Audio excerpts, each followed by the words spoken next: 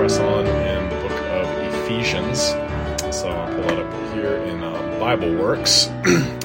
And I just want to try to have a focus on the Word of God. So often in podcasting and webcasting and stuff on YouTube, you just don't get a whole lot of walkthroughs of text of Scripture. So I want to try to do that a little bit more when I do podcasts. It's been a busy week, obviously, with Christmas was this past Sunday. And I drove to Cincinnati to visit family and just got back last night. So I've been catching up on all kinds of stuff today and trying to get ready for Sunday. But I would like to try to do 2 programs a week from now on. But we'll see. We'll see if I can actually get that done. Life does get pretty busy and pretty tedious at times, but I'm going to try to do that a little bit more.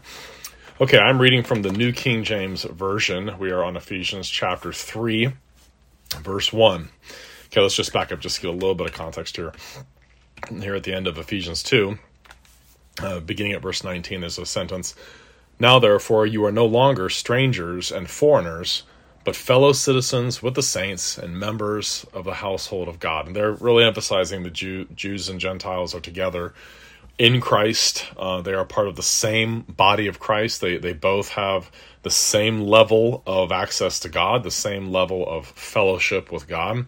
One is not superior to the other, and that they need to get along with each other. They need to see each other as brothers and sisters in the Lord. And God has done this great work of regeneration and justification and saves both by grace through faith alone. Faith being personal trust in Christ, not works, not obedience, not living faith, because that's not even a biblical expression. Faith in Christ is personal trust in the finished work of Jesus for your whole salvation. And so since God does that, he saves both groups, Jews and Gentiles, by faith in Christ alone, and not by works, not by obedience, not by anything that they do. They both have access to God, and they are both part of the household of God. They're both part of the kingdom of God and the church of God, having been built on the foundation of the apostles and prophets, Jesus Christ himself being the chief cornerstone, in whom the whole building, being joined together, grows into a holy temple in the Lord, in whom you also are being built together for a dwelling place of God in the Spirit. And this is why unity in the local church is such an important concept, is something that we should really strive for. We should strive for unity around the truth. Truth is the only basis for unity. So often, unity is purchased at the expense of truth. That we'll be united around the fact that we don't care about theology, and that's not unity. But people do that all the time. We don't care about the gospel. We don't care about God. We don't care about the doctrines of the Christian faith. Therefore, we're united. No, unity only happens when there's truth, when you have the true gospel, when you have justification by faith alone, when you have an understanding that the fruits of saving faith are not part of saving faith. That's where you have unity, and you have unity in the triune nature of God, and unity in the great doctrines of the Christian faith, and the Bible being the Word of God explicitly. Clearly, not that it contains in various passages, or that when we encounter Scripture existentially, it becomes the Word of God or anything like that. You need to unite around a clear confession of the doctrines of the Christian faith. And that's how we are built up together upon the foundation of the apostles and prophets, on the Word of God, the revelation that God has given of the truth in Scripture, Jesus Christ himself being the primary manifestation, the final Word of God, the final manifestation of God's truth to the world. Okay, now let's move into Ephesians chapter 3. Ephesians chapter 3. For this reason I, Paul, the prisoner of Christ Jesus, for you Gentiles. So here he's really emphasizing he was the apostle to the Gentiles. Peter, of course, was the primary apostle to the Jewish people. Paul to the Gentiles. Even though Paul very often would go to the synagogues first and would try to witness to the Jews in various places where he went, but then he was still really seen as primarily the apostle of Christ to the Gentiles. He says, I'm the prisoner of Jesus Christ, of Christ Jesus, for you Gentiles, if indeed you have heard of the dispensation of the grace of God, which was given to me for you, how that by revelation he made known to me the mystery, as I have briefly written already, by which, when you read, you may understand my knowledge in the mystery of Christ, which in other ages was not made known to the sons of men, as it has now been revealed by the Spirit to his holy apostles and prophets. And here's what this mystery is. Here's what this revelation is. That the Gentiles should be fellow heirs of the same body and partakers of his promise in Christ through the gospel. Now, you might hear that and think, is that really, that big of a deal? So the Gentiles are part of the one body of Christ. I want you to think about how relevant that is, how important that is, especially in light of the modern dominance of this really odd, ahistorical, anachronistic idea of dispensationalism. I say anachronistic because there's the only way they can try to say that anyone ever believed this before is to read it anachronistically back into previous generations of Christian thinkers and writers. The fact of the matter is, even the progenitors of dispensationalism, like John Nelson Darby and C.I. Scofield and that whole gang, John Nelson Darby and others that pushed it called it the new light, like it was some kind of new revelation or something, that there's this church-Israel distinction. And again, as I've tried to understand dispensationalism over the years, I've thought, do these guys have the book of Ephesians in their Bibles? There's just no getting around this, that it's somewhat veiled in the Old Testament, but it's definitely there. Prophecies about Gentile nations being brought to know the true God. I mean, it says that Israel will be also joined by Assyria. Assyria will be my inheritance, and Egypt my firstborn, and things like that. For example, let's see if I can find it. Assyria. It's in one of the prophets. I believe it's in Isaiah. Assyria, and actually it speaks of Egypt too. In Egypt, Isaiah. Yep. Let's see. I think it's Isaiah 27. Yeah. Here we go. Yeah, Isaiah 19. That's it. In that day there will be a highway from Egypt to Assyria, and the Assyrian will come into Egypt, and the Egyptian into Assyria, and the Egyptians will serve the Assyrians. In that day Israel will be one of three with Egypt and Assyria, a blessing in the midst of the land, whom the Lord of hosts shall bless, saying, Blessed is Egypt, my people, and Assyria, the work of my hands, and Israel, my inheritance. So it's not one of the major themes of Old Testament revelation, but it is there. You do see that Jews and Gentiles and these completely pagan peoples that were outside the nation of Israel, one day they would be blessed along with Israel. They would not forever be cursed. Eventually the gospel was predestined by God to have this major international impact. And here, with the Great Commission, where you have this very clear push and this command from God to go make all the nations disciples, make disciples of all the nations.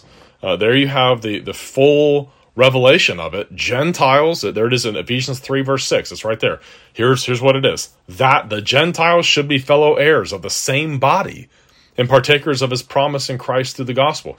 Partakers of the same body with who? With the Jews, with Israel. So that's what it is. Jews and Gentiles together in Christ, saved by the same gospel, because they're all descendants of the same two people, Adam and Eve. We all have the same problem, sin, and the original sin of Adam in the Garden of Eden. We inherit that corrupted nature that is enslaved to sin. The only way we can be extricated from that slavery is the sovereign and unconditional, electing, effectual, irresistible grace of God. Without that, we're never going to choose for God. We will never choose to repent. But Jews and Gentiles were always going to be part of God's elect people and part of the Christian church together, and partakers of his promise in Christ through the gospel. You hear that? Gentiles were always going to be part of the same promise in Christ through the gospel. So when God told Abram in Genesis 12 that in you all of the families of the earth will be blessed, he's not talking about Abraham's physical descendants inheriting the land of Canaan. That's not what he's talking about there. In you, all the families will be blessed. Back then, they understood you're either blessed of God or you're cursed of God. To be blessed meant to be saved, that you were going to be saved by the grace of God through the seed of the woman, through this promised Redeemer that God told Adam in the Garden of Eden, the seed of the woman will come. Abraham understood that that's what God was talking about there. Okay? All right, so now it was in ages past, it was not made known to the sons of men, but now it has. Gentiles are going to be fellow heirs of the same body of believers, Jews and Gentiles together in Christ through the gospel. Because this idea of the Savior, the Messiah, dying for people's sins, that's always been the good news, and it's good news to Jews and Gentiles alike. God's intention was never merely to be gracious to Israel, but to be gracious to the whole world. Verse 7, of which I became a minister according to the gift of the grace of God given to me by the effective working of his power. To me, who am less than the least of all the saints, this grace was given, that I should preach among the Gentiles the unsearchable riches of Christ. So Paul saw it as just the greatest advantage, the greatest treasure, the greatest gift. He gets to go out and preach and watch God uncover his elect people throughout the world as they hear the true gospel. And he continues on in verse 9, and to make all see what is the fellowship of the mystery, which from the beginning of the ages has been hidden in God, who created all things through Jesus Christ, to the intent that now the manifold wisdom of God might be made known by the church to the principalities and powers in the heavenly places. Isn't that amazing? Through the proclamation of the true gospel. And I know the true gospel is having great fruit and bearing fruit in different parts of the world, in China, India, and South Korea, and as I hear, in South Africa and places like that. That is making known the defeat of Satan to the principalities and powers in the heavenly places. When the gospel is preached, Satan is disarmed, and his goods, namely the souls of the people he has captured and enslaved, are plundered out of his hands. And so we make known this to the principalities and powers. That is the demons and the devil himself in the heavenly places. The manifold wisdom of God is made known by the church to the principalities and powers in the heavenly places. But I want to point out, it only makes it known to the demons and to the devil and to the spiritual hosts of wickedness in the heavenly places if it preaches the true gospel. If the church doesn't preach the true gospel, it's not making known anything to anyone. It is ministering death to the world if it doesn't get the gospel right. All right, verse 11. And verse 11 is a key one because it's cited by a lot of our confessions. This is where we get the idea of one of the many passages where we get the idea of decrees. That God has a decree. What are the decrees of God? In question 7 of the Westminster Shorter Catechism, the decrees of God are his eternal purpose, according to the counsel of his will, whereby for his own glory he hath foreordained whatsoever comes to pass. Okay, so listen to verses 10 and 11 again. To the intent that now the manifold wisdom of God might be made known by the church to the principalities and powers in the heavenly places, according to the eternal purpose which he accomplished in Christ Jesus our Lord, in whom we have boldness and access with confidence through faith in him. So what is that? What is this eternal purpose? What is that referring to? Well, that's God's decrees. What comes to pass in time and space and the building of Christ's kingdom through the church and through the proclamation of the gospel and God's elect people being regenerated through the gospels to the sole glorification of God's grace. Every time a person is saved, it's not a testament to our creativity or our creative arts or how witty or funny or winsome we are. It's a testimony to the sole power of God, which alone is able to regenerate people and make them alive in Christ. That's part of how God glorifies himself with his eternal purpose. Okay, and that term that's used there, prosthesis, a setting forth, a purpose, ionon, from eternity. It's an eternal plan, an eternal purpose. In other words, a decree. God has ultimately there's only one decree. We speak of the decrees of God, but really there's ultimately one plan, one purpose. The eternal purpose, which God accomplished in Christ Jesus our Lord. Okay, so this idea of Jews and Gentiles born again, brought into the same church, into the same local fellowships to be believers together, that is a glorious truth of God. Verse 12, in whom we have boldness and access with confidence through faith in him. It's God's will that his children have boldness in coming to him, that we don't come to God with fear and trembling, wondering if we've really been accepted this time, or did we really mean it this time when we rededicated ourselves for the umpteenth time, or something like that. But that through the gospel, we have a boldness and confident access to God through him. And so we have confidence that God always hears us, that God's love always surrounds us, that we are clothed in the robe of God's righteousness, which is the righteousness that was achieved by Jesus Christ alone. And that's a key thing. We have this bold and confident access through faith in him to come to his throne of grace, to pray to him, to know that he always hears us, that he never leaves or forsakes us. Paul continues, "Therefore I ask that you do not lose heart at my tribulations for you, which is your glory. For this reason, I bow my knees to the Father of our Lord Jesus Christ, from whom the whole family in heaven and earth is named." So there's the communion of saints, and that doesn't mean that we ask people who are in heaven to pray for us, because they can't hear us anyway, and they're not watching us. All disparaging attempts to read that into Hebrews 12:1 aside, when it says, "Since we are surrounded by so great a cloud of witnesses," that's talking about the witnesses that are spelled out in Hebrews 11. There, by faith, this person did this. By faith, Noah, Enoch. By faith, Abraham, Isaac, Jacob, everybody, David, and so on, Samson, Jephthah, etc. That's the great cloud of witnesses. So therefore, we should not lose heart. We should press on and keep our eyes fixed on the hope. The idea that what this means is that all of the dead in Christ that have gone on to glory are looking at us is just not what it's talking about. But there is a communion that we have with the whole church, including the church triumphant in heavenly glory. And there's a communion that we have with one another across denominational lines with those that believe and know the gospel. Sadly, we're divided ecclesiastically from many true Christian people, but those divisions exist because there's false teaching, because there's problems with issues related to creation and issues related to all sorts of things, sacraments and everything else. But the whole family of God is named by Christ in heaven and earth, derives its name. He bows his knees to the Father of our Lord Jesus Christ. And then verse 16, that he would grant you, according to the riches of his glory, to be strengthened with might through his Spirit in the inner man. Now, why is he saying that?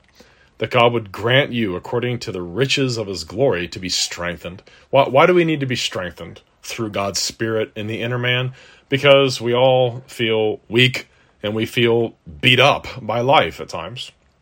And we feel beat up by the hard things that the church goes through, especially here.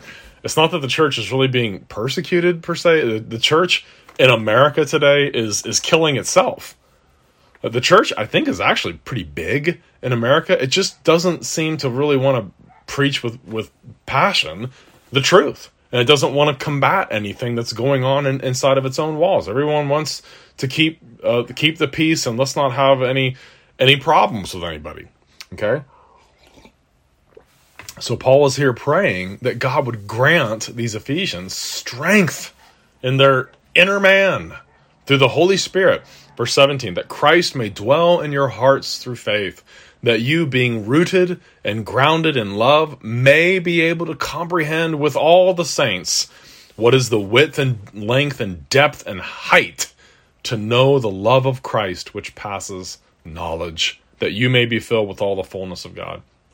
That is a great passage. Ephesians is such a treasure of a book, because we're still in the indicative section of Ephesians. It's 6 chapters long. The first 3 chapters essentially are spelling out the indicatives. Here's what God has done for you in Christ. And Paul generally follows this line. He gives the indicatives. Here's what God has accomplished in Christ, and then he moves on to the application. Therefore, in light of what God has done, in light of the gospel, in light of the fact that not by your works, but by simple personal trust in the Lord Jesus Christ as your Savior, that what he did for you, his righteousness is yours, and that you trust in that. You trust in nothing else to get you into heaven but Christ's imputed righteousness, and you don't smudge the lines about what faith is. Faith is not works. Faith is not obedience. Faith is not faithfulness. Faith simply is the passive instrument. It is simply a looking away from self to Christ alone to save you. It's personal reliance upon Jesus and his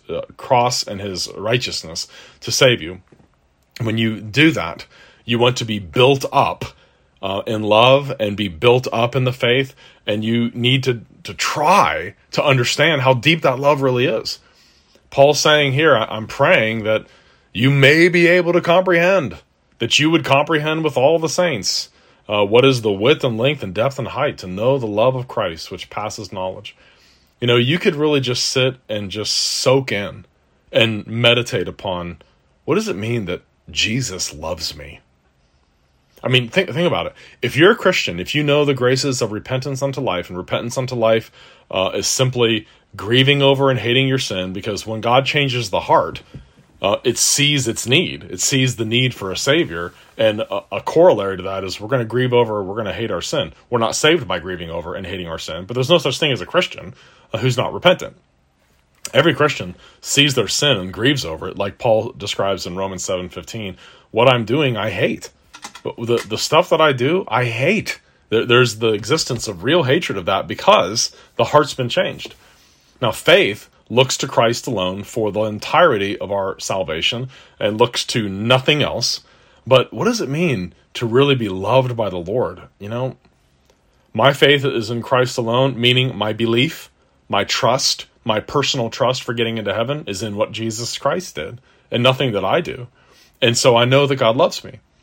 Not because I'm good, not because my faith is living faith or any nonsense like that, but because I look to Christ and nothing else, and I see my sin, and I know exactly what Jesus is talking about when he says, blessed are the poor in spirit. Blessed are those who mourn. Blessed are those who hunger and thirst for righteousness. Those things are true. I can say by the mercy and love of God, I'm so thankful that I see that poverty of spirit, and I mourn over the depth of my own sin every day. But I'm so thankful that what Jesus did is enough. And what I am relying on to get me all the way into heaven is what Christ did. And so I'm a Christian. I'm a Christian saved by the blood of Christ, clothed in his divine righteousness. And my faith it's not works. It's not obedience. Faith looks to Jesus Christ. One of the fruits of saving faith is good works. Good works are the fruit of saving faith. They are not what saving faith is in any way, shape, or form. But you can know that you have eternal life if you're trusting in Christ alone. And you see the work of God in your heart. You see that, yeah, he has. He has changed my heart, and I see my sin, and I hate it, struggle with it. I often commit sin still, even now, and I hate the things I'm doing. Those are indicative of someone who really is a Christian. But a Christian, their confidence for entering heaven is in the blood and righteousness of Christ alone. That's what faith is. Faith looks entirely away from obedience, looks away from our fruit. It looks away from everything to Christ and Christ alone. And if you're doing that, if your trust for getting into heaven is only in Jesus Christ, just think about the love of Christ. To be loved by Jesus. There's another text of scripture. We went through it. We didn't spend a whole lot of time on it, but you could really dwell on this one too. Paul says in Galatians 2:20, it's such a great statement of really what's at the heart of being loved by the Lord. Galatians 2:20, I have been crucified with Christ.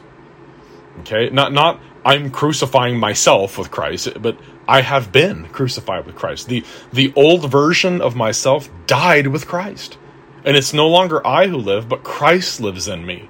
And the life which I now live in the flesh, I live by faith in the Son of God, who loved me and gave himself for me.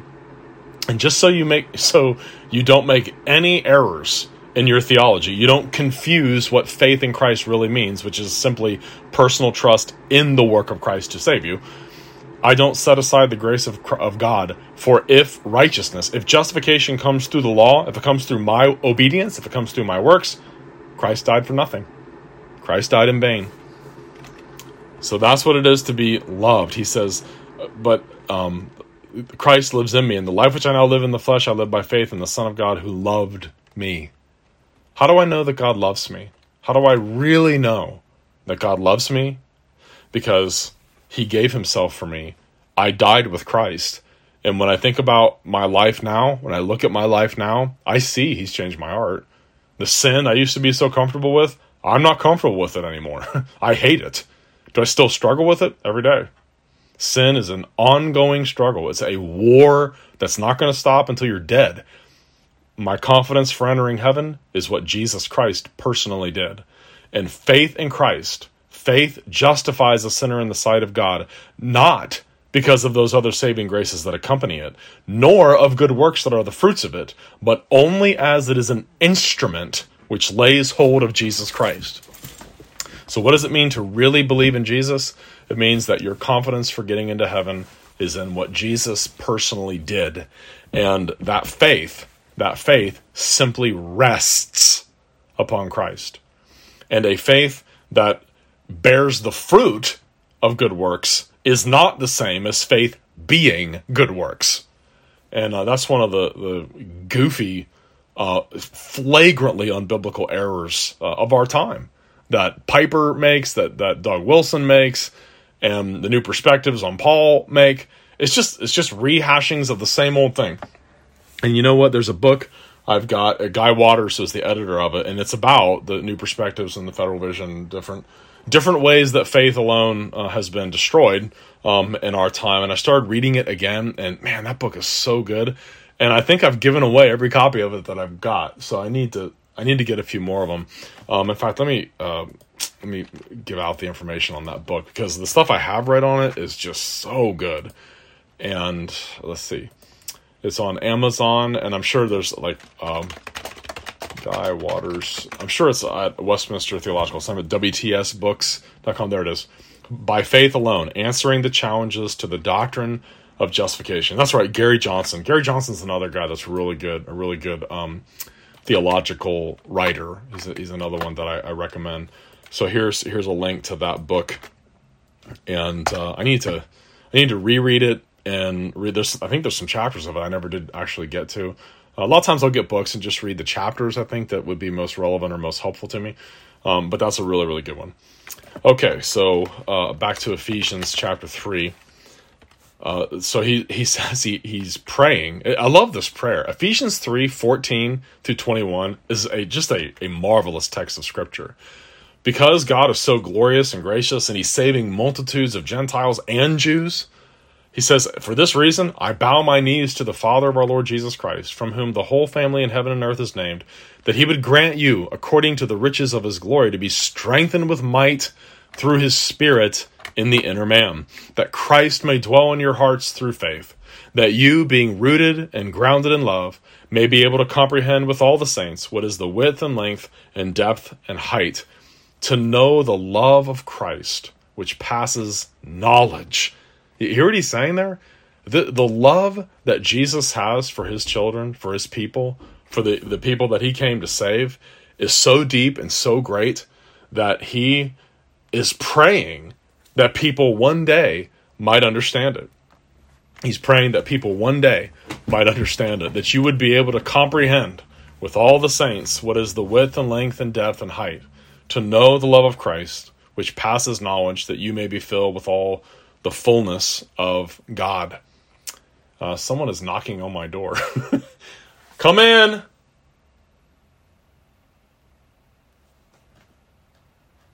I have no idea who's here. Well, if someone's here to assassinate me, I guess we'll get it on live on YouTube. Come in! Good excuse to chug the rest of my coffee. Okay, well, they didn't come in. Oh well, maybe it's the people that are cleaning this week. Sometimes people that are cleaning just want to let me know they're here, so I don't get scared if there's people wandering around the church. The doors are supposed to be locked, but okay. Anyway, so he's praying that they might come to know the love of Christ, which passes knowledge, that you may be filled with all the fullness of God. And then he gives this great doxology. Now to him who is able to do exceedingly abundantly above all that we ask or think, according to the power that works in us, to him be glory in the church by Christ Jesus, to all generations, forever and ever. Amen. I tell you, I needed to read that today. Is God able to do that? Is God able to do exceedingly abundantly above all that we ask or think? Yeah, he is. Sometimes he says no to our prayers so often and so many times that we might doubt that. But we know that he's able. So I want to encourage you, Maybe 2022 has been a rough year. It's been a rough year for me. It's been a rough year for my family. It's been a rough year for our church. But I think the church is doing really well now, and there's been some wonderful things that have happened here recently. And had a guy make a profession of faith. We're going to baptize him here. It's just so encouraging. Such an encouraging thing. It was on Christmas Day. He wanted to make his profession of faith and join the church. He's been coming for a while with his family, and just wonderful to see him come to Christ, and just such an encouraging, wonderful thing. Wonderful thing. Okay. People forget that no response is indeed a response as well. Okay. So that's a great doxology. To him be glory in the church by Christ Jesus to all generations forever and ever. Amen. And that's the thing that beats in the heart of every Christian. Every Christian wants to see the glory of Christ in the church. And how is he glorified? He told his disciples, and I've been praying this in my pastoral prayers, Lord, you said you're glorified in this, that we bear much fruit. So Lord, would you bear that fruit?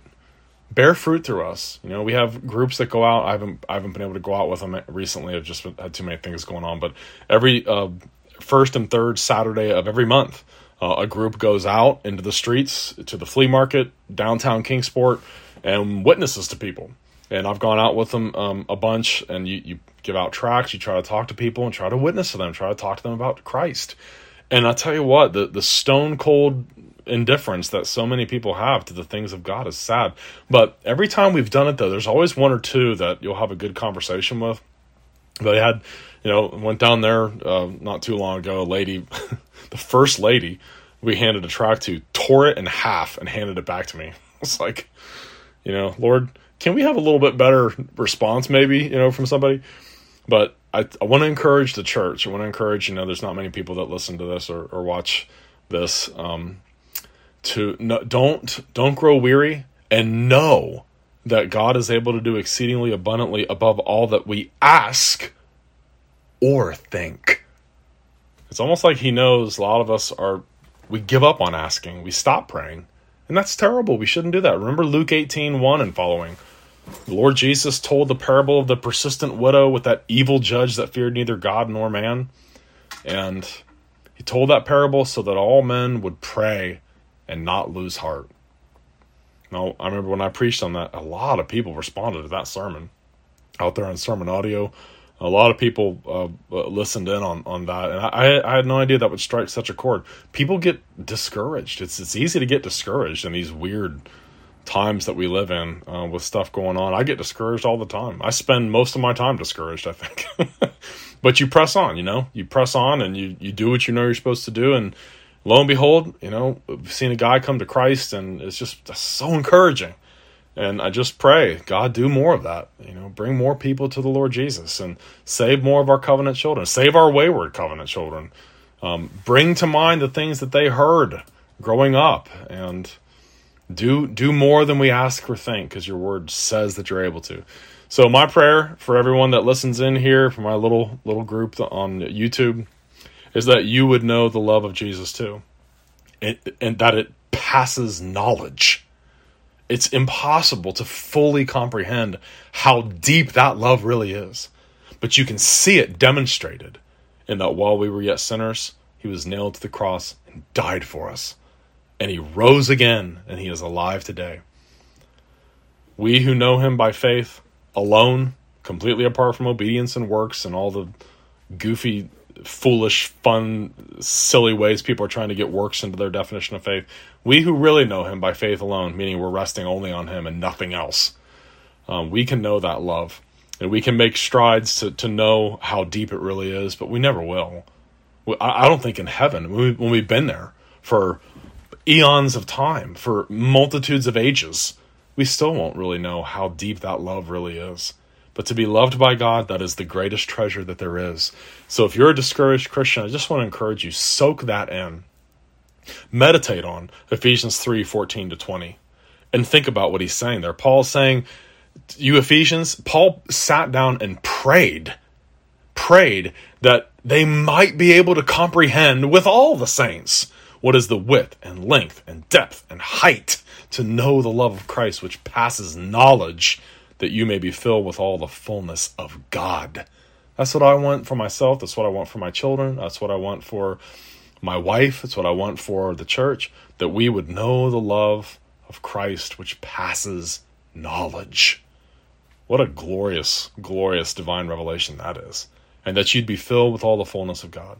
That love would just pour out of you towards those around you. That love of the Lord Jesus that you know because you know the gospel, that would be something that is reflected in your face, in your actions, with your words and your works, to all who see you and know you as a redeemed child of God. Don't be discouraged. Don't be discouraged. Pray. My father, I got a chance to see my mom and dad. My dad he's bounced back a little bit. He's been suffering. He's got kidney failure. He's on dialysis, and he's had 3 small heart attacks, and he's looking kind of frail, and he's struggling.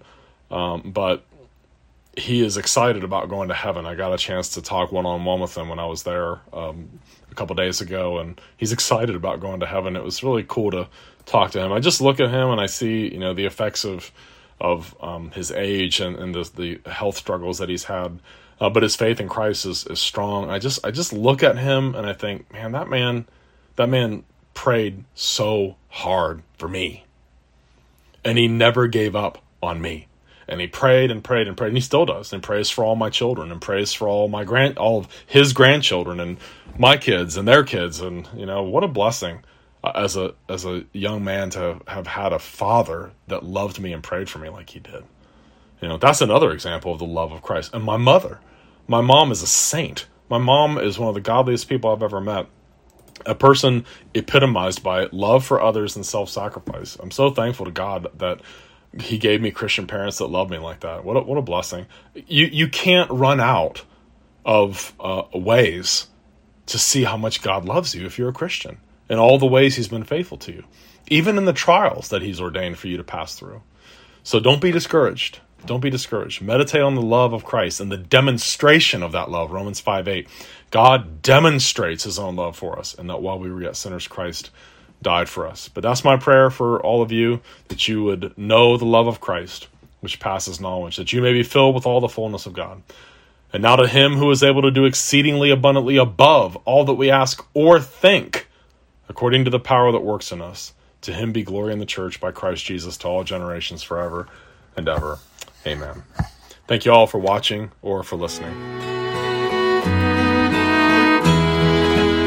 This is Pastor Patrick Hines of Bridwell Heights Presbyterian Church in Kingsport, Tennessee. You can visit us on the web at bridwellheightschurch.com, where all the sermons and podcasts are put into our sermon audio feed, which is accessible in iTunes as well as the podcast app. You are welcome to join us any Sunday morning for Sunday school for all ages at 10 a.m. and then worship for everyone at 11 a.m. If you ever have any questions about the Christian faith or the Bible, you can email me at pastor@bridwellheightschurch.org. May the Lord bless you and keep you. The Lord make his face to shine upon you and be gracious unto you. The Lord lift up his countenance upon you and give you peace.